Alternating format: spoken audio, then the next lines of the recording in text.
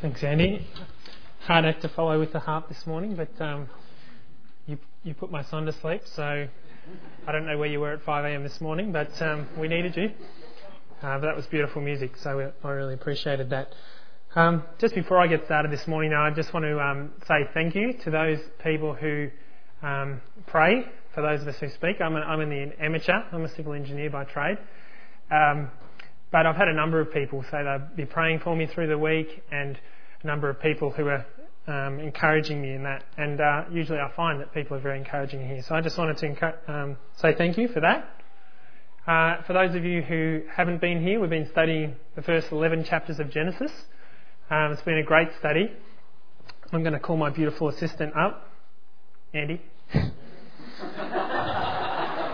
thought you found someone else there. Grab the sheet, mate.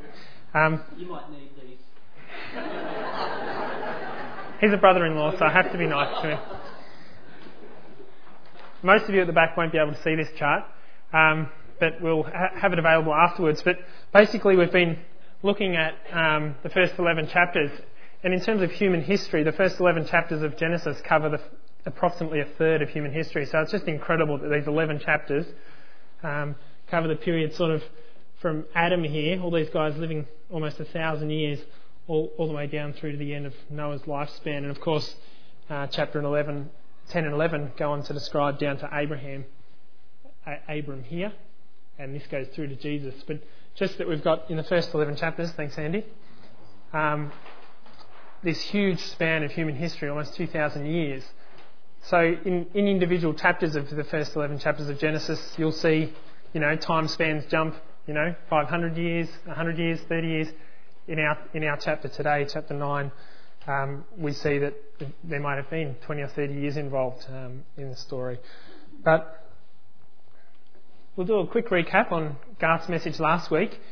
We saw that leading up to the flood, there was just incredible violence and wickedness and corruption on the earth.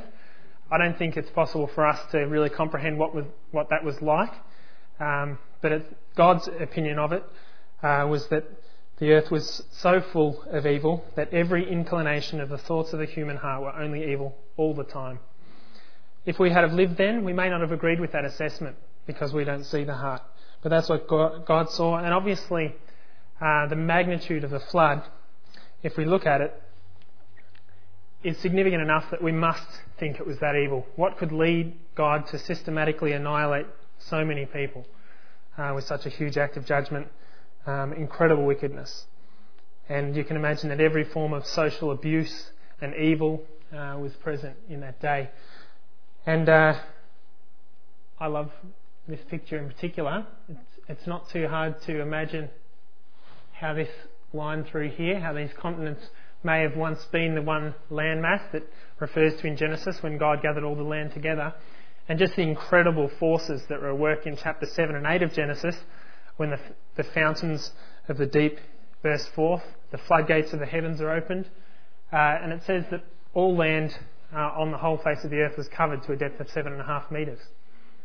Today we see massive mountains like Everest and great valleys in the ocean, 11 kilometres deep. But at one stage before the flood, we understand that the earth would have had a flatter topography. And so we see that the ark was a perfect vessel, about the maximum you can get from a wooden ship. It wasn't until the 1800s that a bigger boat was built by mankind than the ark. And this is actually a real life example of an ark that's been built in the Netherlands. It actually floats around, a life-sized replica. A little giraffe up the top there. A fake giraffe, I think. But if we just look at, because we're not covering Genesis 7 and 8 in detail, if we look at the flood, this is an enormous event defining human history, the greatest number of human and animal deaths in the Earth's history. Garth was saying, possibly hundreds of millions of people, possibly billions. And in terms of climate change, just the incredible change that would have resulted from the loss of all vegetation, an ice age potentially followed, and just this incredible environmental change. And so if you look at Genesis chapter 4, we read they developed things like the harp, they developed metallurgy and so on. Here we see that in the flood. The reset buttons are pushed genetically, technologically, environmentally. It's a fresh start. And I think a really scary world for Noah and his family. Everything different. All the friends and family they knew were dead. All the technology, everything was reset. And so now we come to Genesis chapter 9, today's passage, and it's really split up into two sections, and I'm actually going to talk about them the opposite way, starting with verses 18 to 27. And they're both foundational, as is most of the content in these first 11 chapters of Genesis. Certainly the latter part of the chapter is more foundational from a history point of view, and then the first section, which we'll do second, is foundational for a number of reasons which we'll see. So our first passage just talks about the three sons of Noah coming out of the ark, Ham, Shem and Japheth, and from these three people come all the races of earth. And so we see that in Genesis chapter 10 and 11, they're actually the wrong way around in terms of time. Genesis 11 talks about the Tower of Babel. As a result of all the people gathering here with the Tower of Babel, God actually breaks up their languages and spreads them throughout the earth by means of that. And so in Genesis 10 we read that everyone had their own language and they spread out. So Ham descended into the African continent mainly. Japheth has by far had the most descendants, Asia, Europe, and then Shem in the Arabian Peninsula here. And it's interesting to note in this little red box here, Canaan turns up in this passage quite a bit, and that's where his descendants settled. He's one of the sons of Ham in modern day Israel, or in Old Testament times the Promised Land. So I'm going to start from verse 20 here, where Noah plants a vineyard, and then he gets drunk and he is uncovered in his tent. And we see Ham, one of his sons,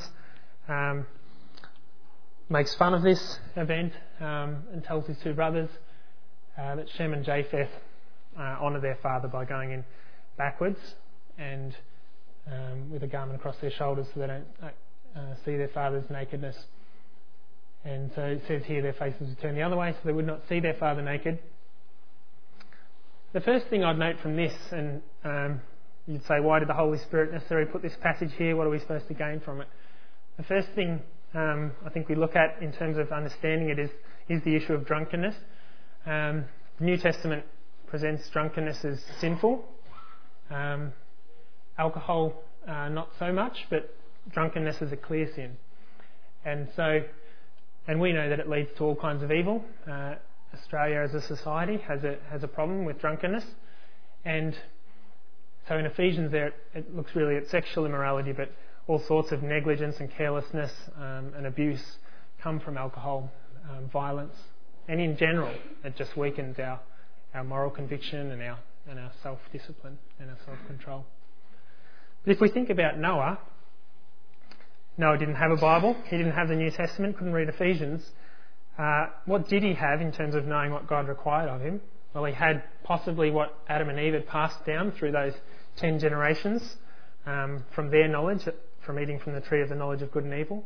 He had his own conscience, and he also had experience before the flood. I'm pretty convinced that in 1500 years before the flood they would have discovered alcohol and its negative impacts.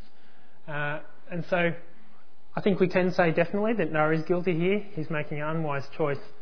But in the same sense, I don't think he carries the same weight of guilt that we would in the same situation with our additional knowledge of God's requirements. We see here Noah's response. So he wakes up and finds out either from the two brothers or other people that were around what's been done by Ham. And it's interesting here, he curses Canaan. You'd think he'd curse Ham, but he doesn't. He curses Canaan, the son of Ham. And we see these other blessings given to Shem, from whom Abraham comes, from whom Jesus eventually comes. And so we could take this as reflective of that eventual promise of Jesus as Messiah. And we see Japheth, well, he's certainly been the most expansionist of the three brothers and taken over most of the earth. And in terms of population, he's dominated. But here, potentially, is a reference to the gospel, the good news about Jesus going out to Japheth. But not super clear. But understanding this, I think this is a bit of a sidetrack, but I think for me, in our culture, it's interesting to consider the issue of nudity. Because I think our culture would say, no, don't take things so seriously. It seems a bit severe to curse someone to slavery just because they discovered you naked. It was your fault for getting drunk in the first place. And I lived at University College for 4 years with a lot of students, and I had to discipline students with nudity, and generally alcohol always went with it. But I think in our culture, nudity is laughable. It's common. Oh, someone got drunk and did a nudie run or this sort of thing.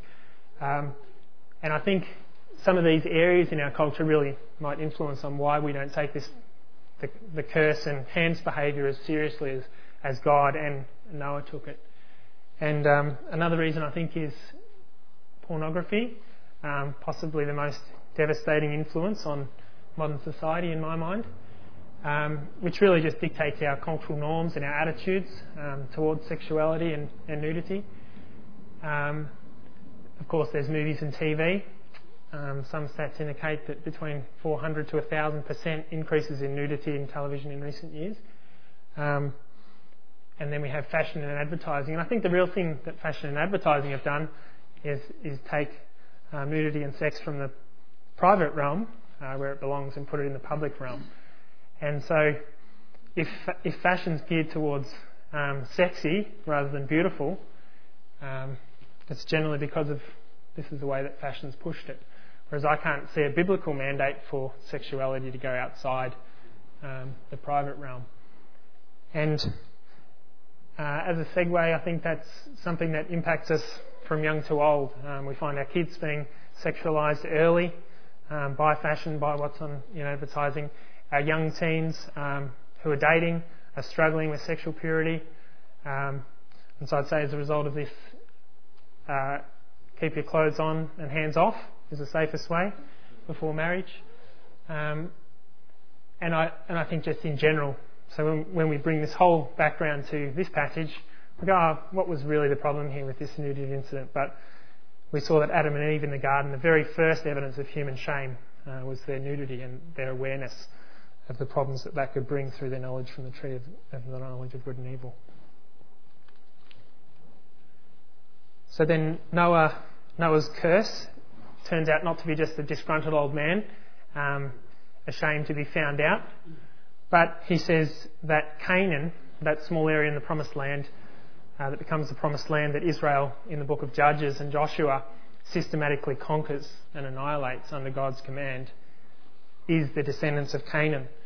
And if you want to know just how depraved they are, if you look at Genesis 18, no form of sexual abuse or sin was uncommon to their society. If any sort of abuse you can imagine would have been there, they burnt their own children in fire as sacrifice to pagan gods.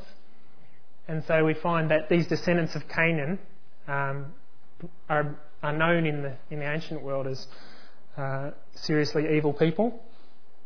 And Noah's words 800 years later come true when Israel goes in and enslaves and kills those people as a judgment. God says to Abraham, I'm going to judge the Amorites. The screams of their wickedness are coming up before me, but it's going to be another 400 years. The full measure of their sin hasn't been reached yet. And so we see that Noah's words are prophetic, they're true, they're from the Spirit because they come true 800 years later.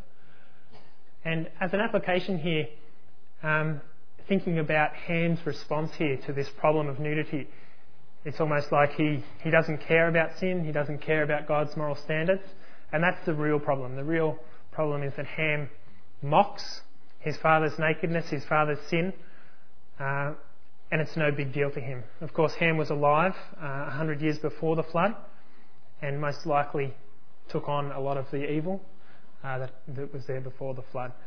And certainly it seems here that Canaan's old enough that Noah can see the rotten moral character of his son Ham in his grandson, Canaan, and hence curses Canaan. Not maliciously, but just, cursed are you, Canaan, because of the character you're developing. Cursed are you because of the behaviour that you're evidencing in your life.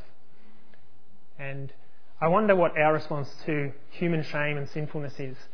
Do we take sin seriously as Christians? Do we see sin in our own lives and in others and treat it like Japheth and Shem did? Respectfully, knowing the problem's there, but not trying to laugh about it or make it go away just by mocking it. And I think that applies to other people we see with problems in society as well. Do we judge them? Do we mock them? Or do we understandingly get alongside them and try and support them and help them dealing with their own fallenness? And just a couple of quick side notes out of here. These passages have been used to support slavery at the height of the slave trade. They said, all Ham's descendants went down into Africa. Surely the fact that he's cursed as a slave means we can build our modern world-class economies on their backs. But we note in this passage that Canaan specifically was cursed, not Ham, and Canaan was enslaved. So it's talking about a subset of Ham's descendants, not Ham himself.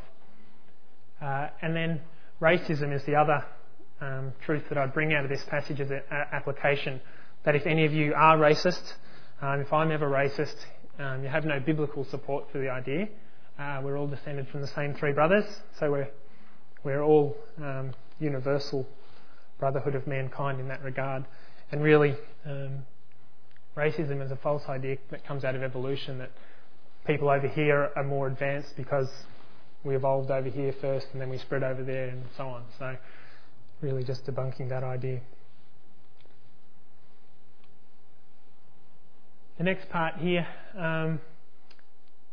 God blesses Noah and his sons. We're really looking now at the first part of the passage, and we saw the covenant of the rainbow.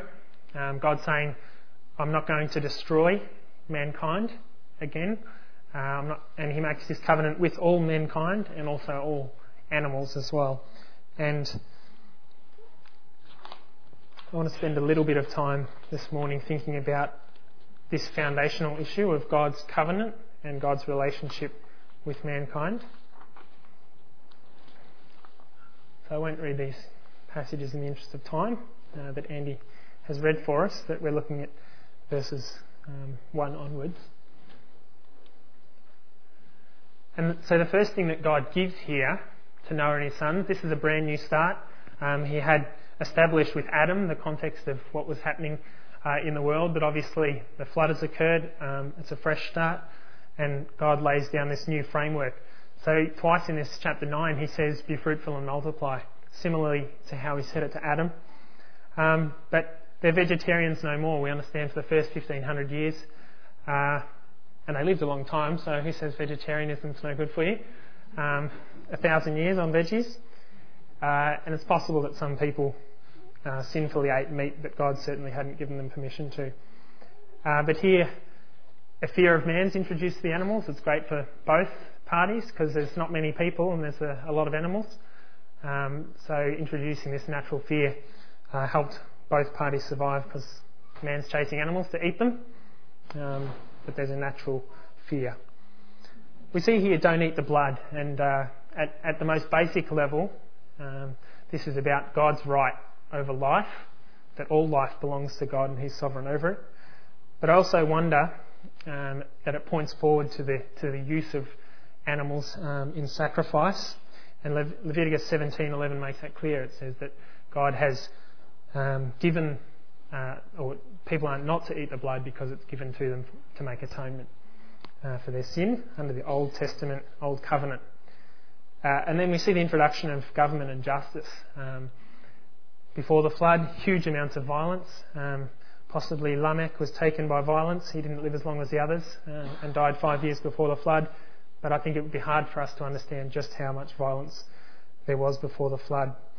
1 Peter 3, when it talks about Noah and the ark, suggests that God was delaying the judgment of the flood, even though it was overdue, so that the ark could be completed and so that some could be saved. But here we see the death penalty introduced, and any theological discussion of the death penalty starts here, and I'm not going to get into that in detail, but we see it introduced here for the first time. And then it goes on to God making a covenant with Noah. Of course, at the end of chapter 8 we saw that Noah had made an altar, sacrificed some of all the clean animals on it, and God had smelt that and been pleased with the sacrifice of Noah. And he'd also said, though, realistically, that humankind is evil from their youth. I'm not going to destroy things again, not based on mankind's new start or righteousness, because we already see in both Noah and Ham and Canaan that wasn't the case, that mankind had changed their evil ways after the flood. But we see that God makes an unconditional covenant not to destroy the world by flood again. So it might rain heavily, but never again will it cover the earth. And so we see the rainbow. I basically just want to look at a couple of ways that people historically have looked at the issue of God's relationship with man. So we could say, how does the Bible tie these themes together? How can we understand God's relationship to man throughout human history? And I'm going to go through two of the main ways that people understand that, and then I'm going to summarise what I think are some important points. So dispensationalism is our denomination generally holds this position, but there's a lot of variety out there, obviously. But this looks at the Bible in a series of ages or times or dispensations, such as listed down here. Note the last one there's my own take, because that's not in the official book. But so Adam, for example, how did he relate to God before the fall? Through innocence. So he didn't have the law or didn't have... So this looks at basically breaking human history into a bunch of different time periods where God's relationship with mankind built on a progressive revelation of God and his will, and mankind's relationship with God was governed in different ways. I'm not going to dwell on this a lot, just to know that it's out there. And the other main system is covenant theology, which generally Reformed theology ties in with, and Presbyterians and Anglicans often hold this position, which basically says that the whole of human history can be, and God's relationship to mankind through history can be summed up with three covenants. So this covenant of redemption is one that was made by God among the Trinity, agreeing to rescue man from his sin. This covenant of works really only held for Adam. So Adam was in this contract or covenant or promise with God that he would do what God commanded, not to eat from the tree of knowledge of good and evil, and he would live forever. That's a brief covenant, and then the covenant of grace then covers all the other covenants with Abraham and David and Noah, New Testament believers, etc., under this framework. So God's covenant with Noah here is part of this covenant of grace. God's covenant with Abraham, and in the New Testament, the New Covenant is also part of this one overriding covenant of grace. I think both these systems have some weaknesses and strengths in how they look at God's relationship with man. But where I think it really comes down to, and I've been reading Hebrews as well, it seems to me that the Bible paints an even simpler picture than those two systems of understanding God's relationship with man. In that I read Hebrews, it puts a lot of emphasis on an old covenant and a new covenant, the first covenant and the second covenant. And we see that if Noah's in heaven, and I believe he will be because of his mention in Hebrews 11, it will be because God, in his grace, left Noah's sin unpunished, because he was going to punish Christ for it. And if Adam's in heaven, it'll be because God, in his grace and forbearance, looked over Adam's sin and said, I'm going to punish Christ for it. And us today, we live in the same regard. The Lord Jesus Christ has come. He's given himself as a sacrifice for our sins on the cross, so that even though we have done great wickedness, God has provided Jesus as our perfection, as the one who justifies those who have faith in him. So we're no less evil or more evil than Noah was, but we're united in this same reference frame of Jesus being our sacrifice for sin. So all the Old Testament development from Noah's altar through to all the sacrifices in the Old Testament, through to Jesus as the final sacrifice for sin, it's all united in Christ as a sacrifice. And so really the whole hinge of your relationship with God, the whole basis for it, the whole foundational question you need to ask is your relationship to Jesus Christ. And so we read this in John chapter 3. Whoever believes in the Son, the Lord Jesus Christ, has eternal life. But whoever rejects the Son will not see life, for God's wrath, his anger, remains on them. And as an application here, I'd ask every one of us, have we believed in the Son? Are we trusting the Lord Jesus Christ to be our sacrifice for sin?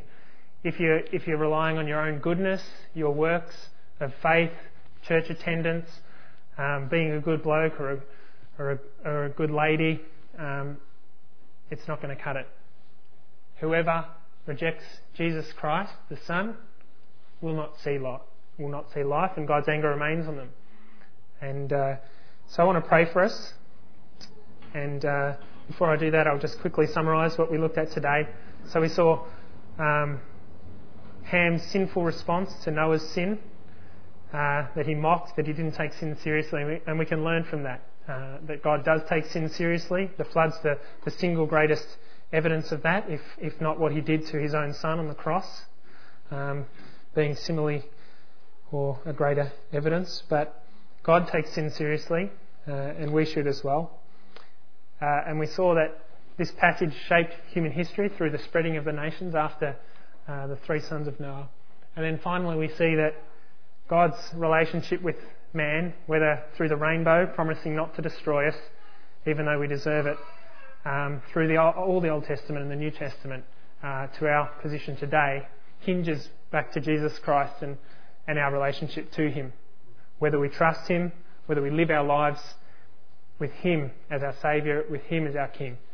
And so I want to pray for us as we think about that going away from today.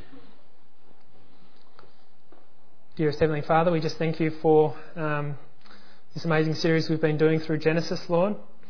11 chapters covering almost 2,000 years, a third of human history, Lord. And they're very instructive, even though there's a lot of gaps and a lot of things we don't know, a lot of blanks that we can't fill in.